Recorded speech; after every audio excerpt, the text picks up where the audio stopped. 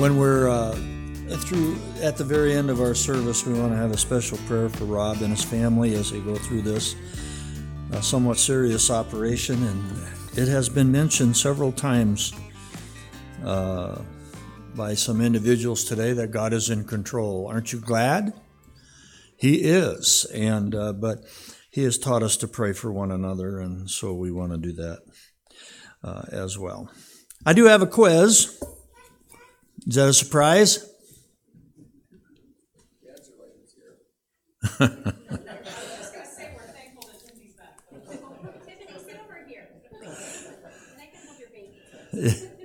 You can either that, either she can move over there, or you can put a hand over her mouth. Okay, here's the quiz. Who is the greatest financier in the Bible? Who was the greatest financier in the Bible? You guys have been so sharp lately, I tried to maybe throw you a curve on this one. Do you give up? Is that a yes? Okay. The greatest financier in the Bible is Noah, because he was floating his stock while everyone else was in liquidation.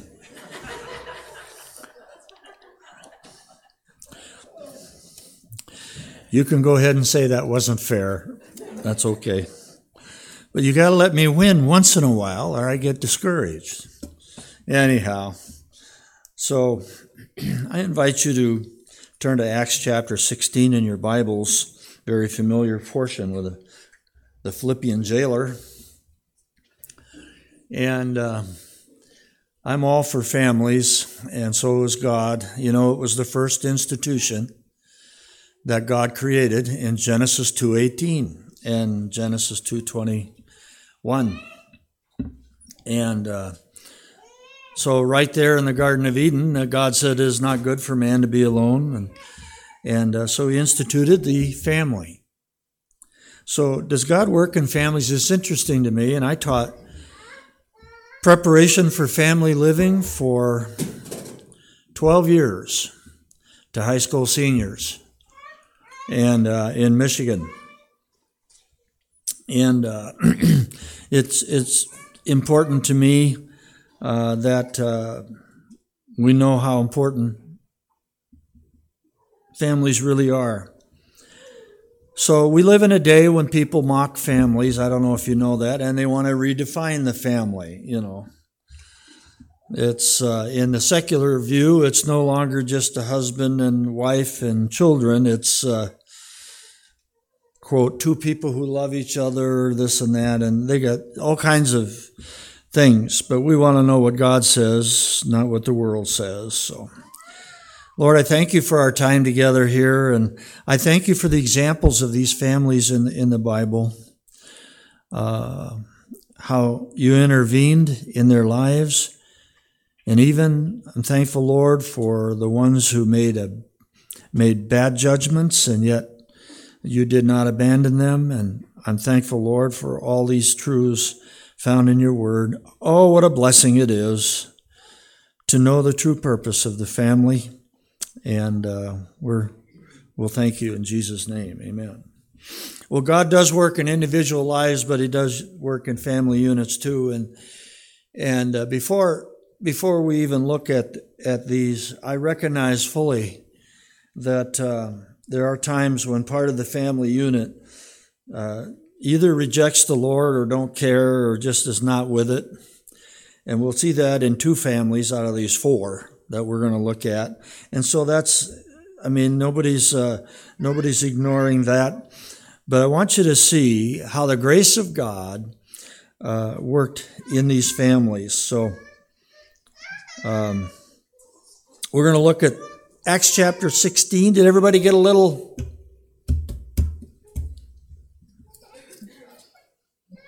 outline?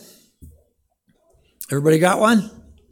All right. Well, Acts chapter 16, Paul and Silas, of course, were in Philippi. They got arrested for falsely arrested because they were speaking the gospel and thrown in jail. And before they were thrown in jail, they were beaten and with whips. And so we find in verse 25 that Paul and Silas were in the prison in stocks. Now you have to remember now, a prison back then didn't have carpet and air conditioning and 3 squares a day and color TV and all that stuff. It was a dungeon. And so this is called a family experience, if you're taking notes. A family experience. And the Philippian jailer, of course, is in charge of everybody in his jail. We pick up the narrative in verse 25. And at midnight, Paul and Silas prayed. And get this, they sang praises to God. Now, would you do that? Would I? Praising God. Their backs were bleeding. There's rats running everywhere. It was just a hole in the ground. They were in stocks, and they praised God. And look at the next phrase. And the prisoners heard them. So if you're filling out your notes, here was the witness. The witness was given. Here's God's people realizing that He is in control and that He has purposes for all things, and that they were being faithful in witnessing of God's wonderful grace, the gospel.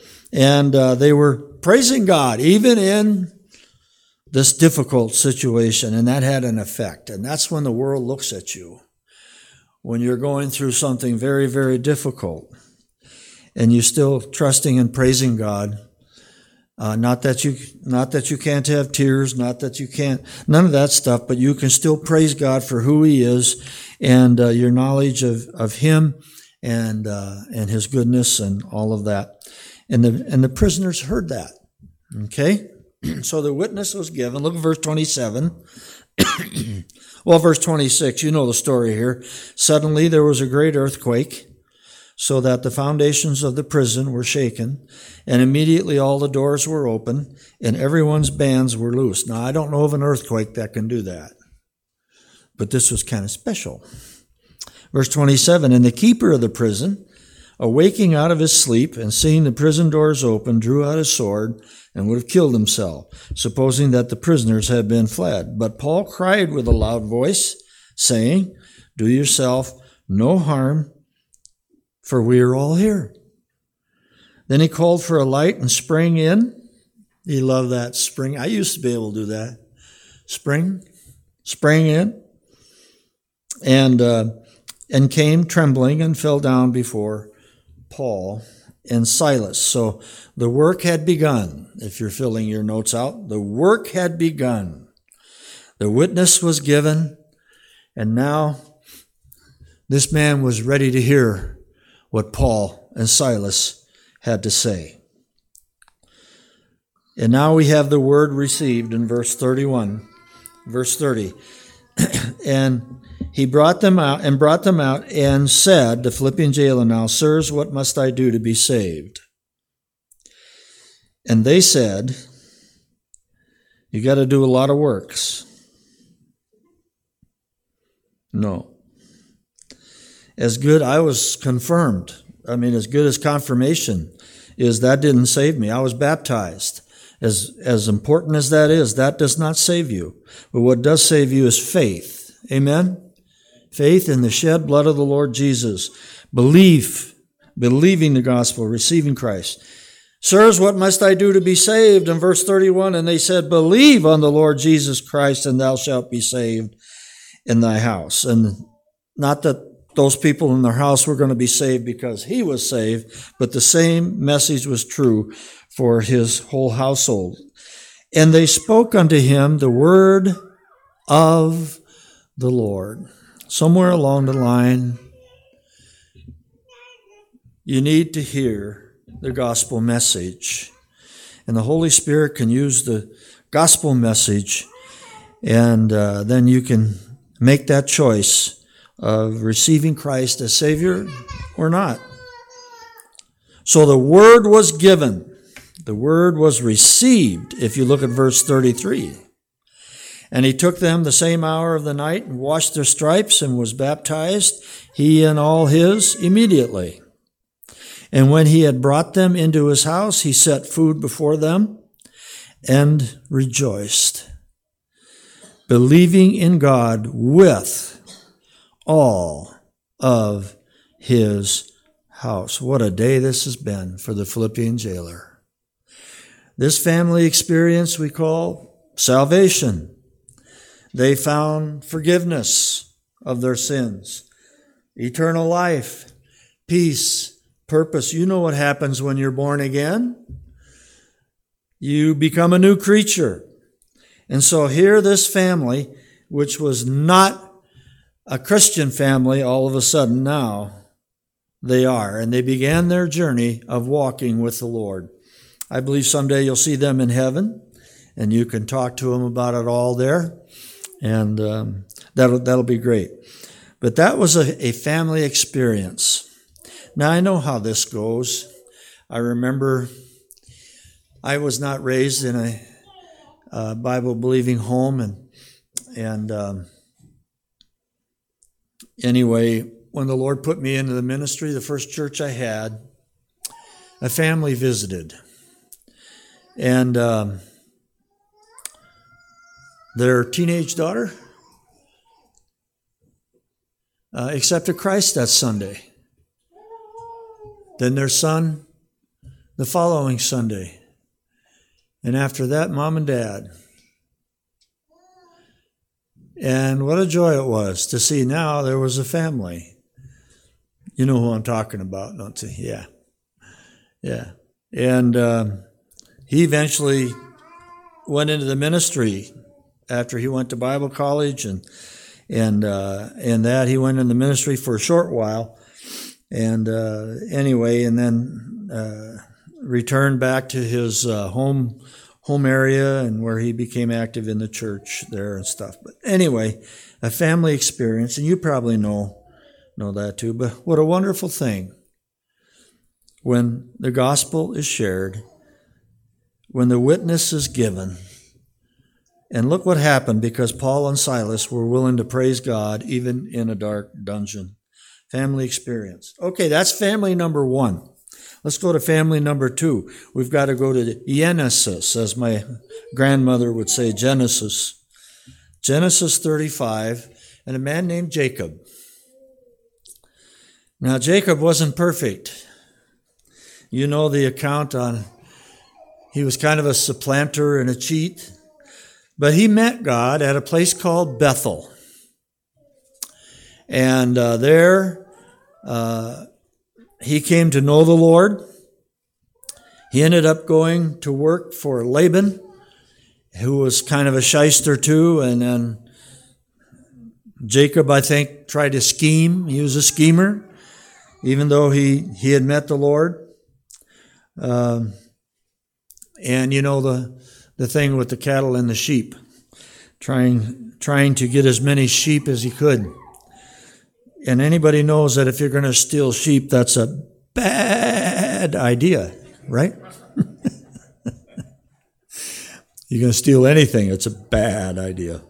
Bad situation. Talk about bad situations. Here are 4 of them.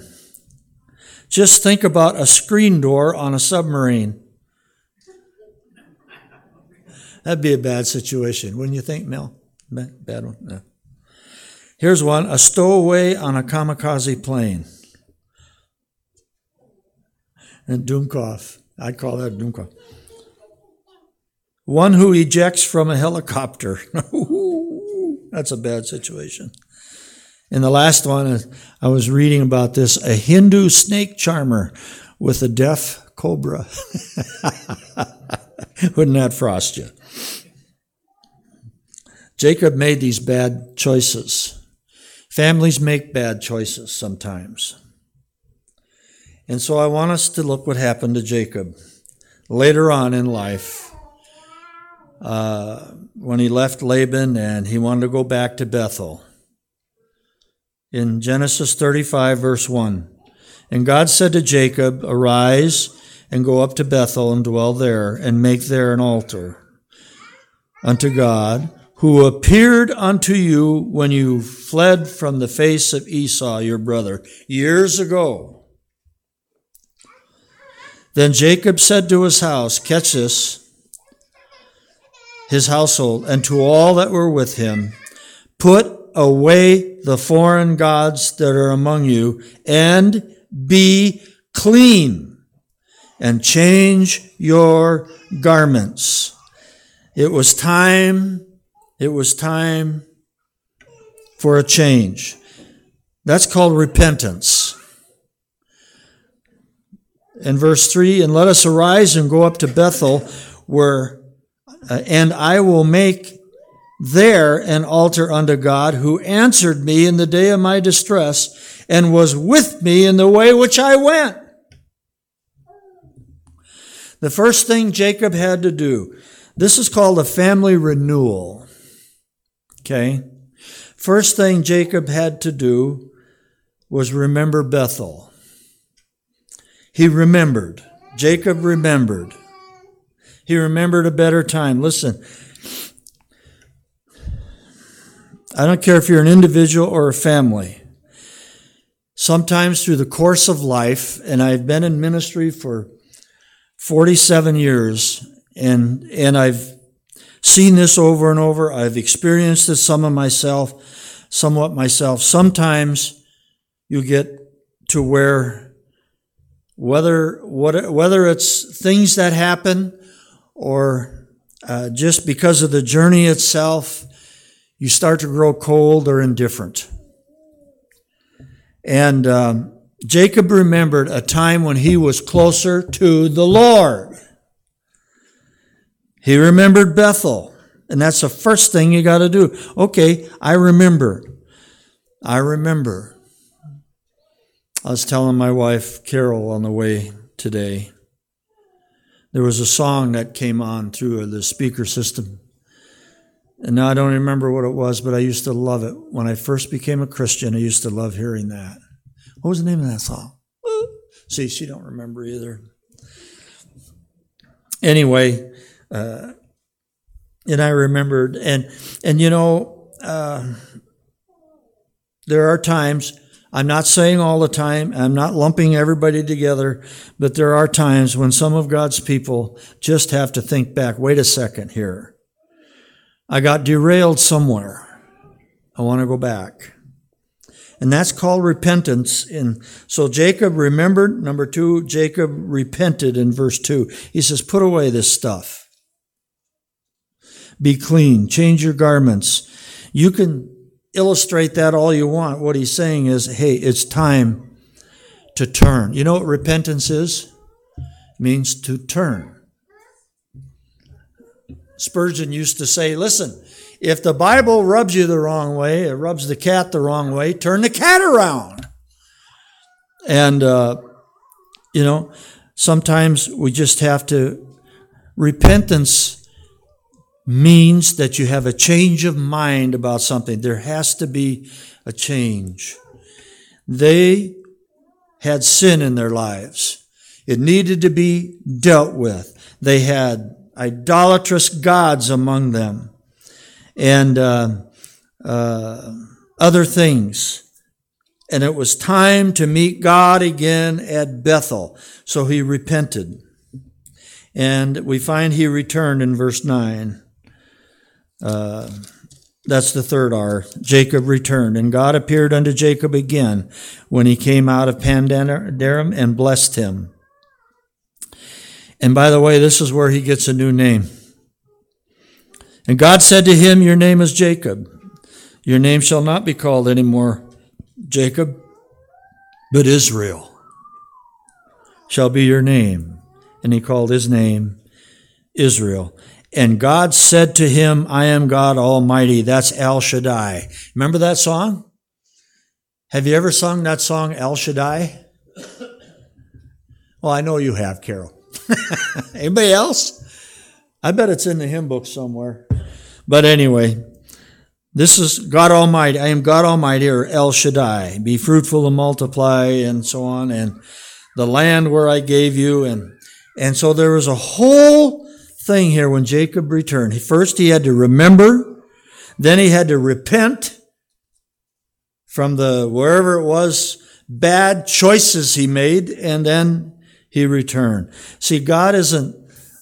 I'm so thankful for this because God has his arms open. Do you see that little acrostic, family, there?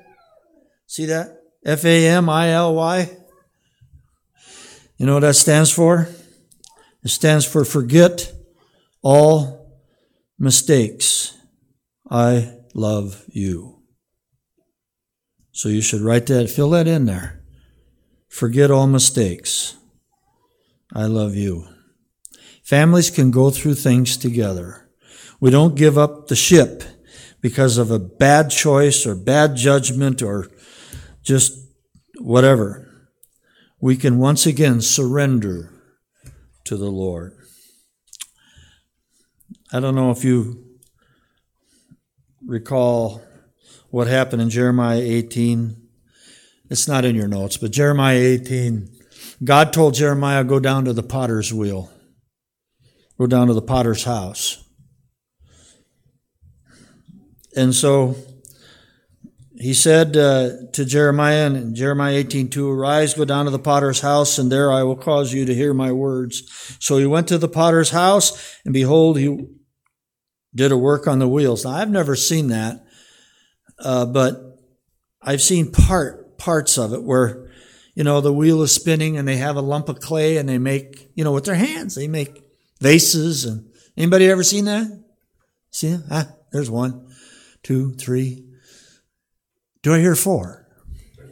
And anyway, what they did back then, sometimes there would be a mar in the clay. You just kind of try to work it out. And the vessel, verse 4, that he made of clay was marred in the hand of the potter.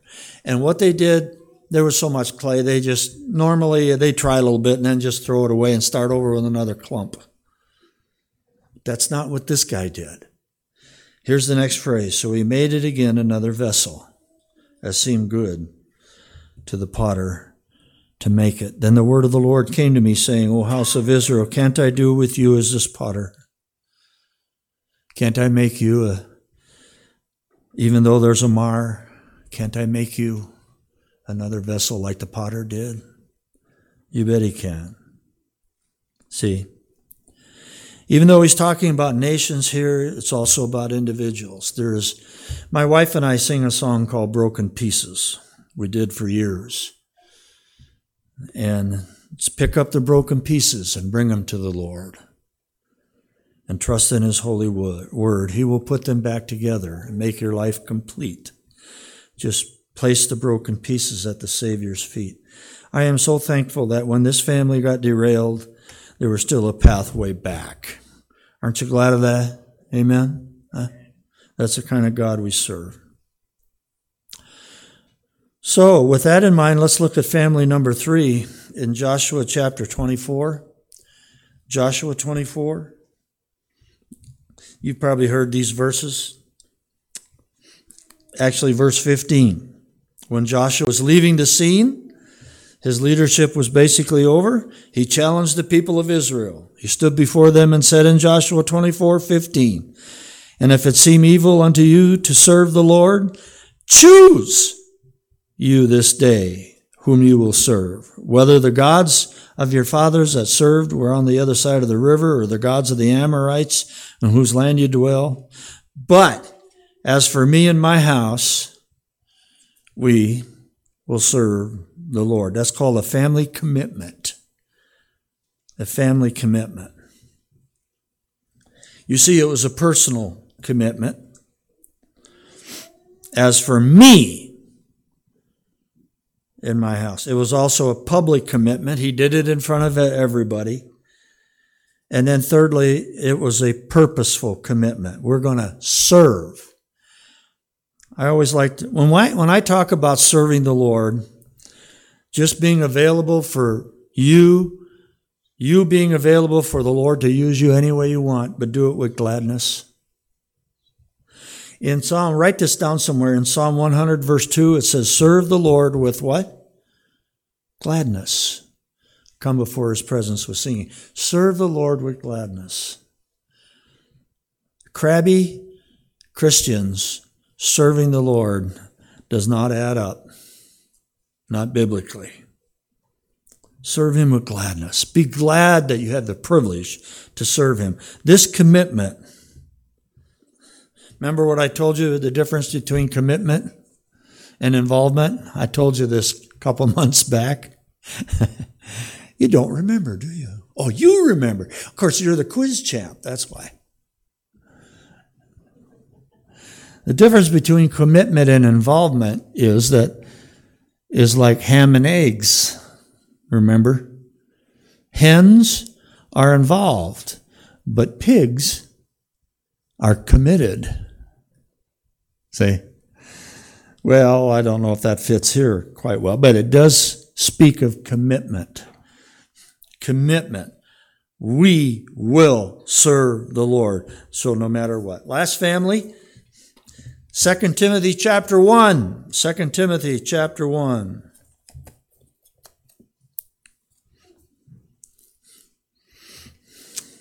This is called a family heritage.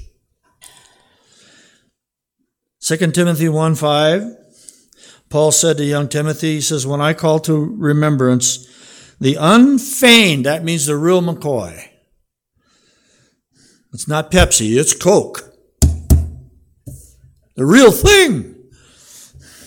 Anyway, when I call to remembrance the unfeigned faith that is in you, which dwelt first in your grandma, Eunice, and Grandma Lois, and your mother Eunice, and I am persuaded in you also.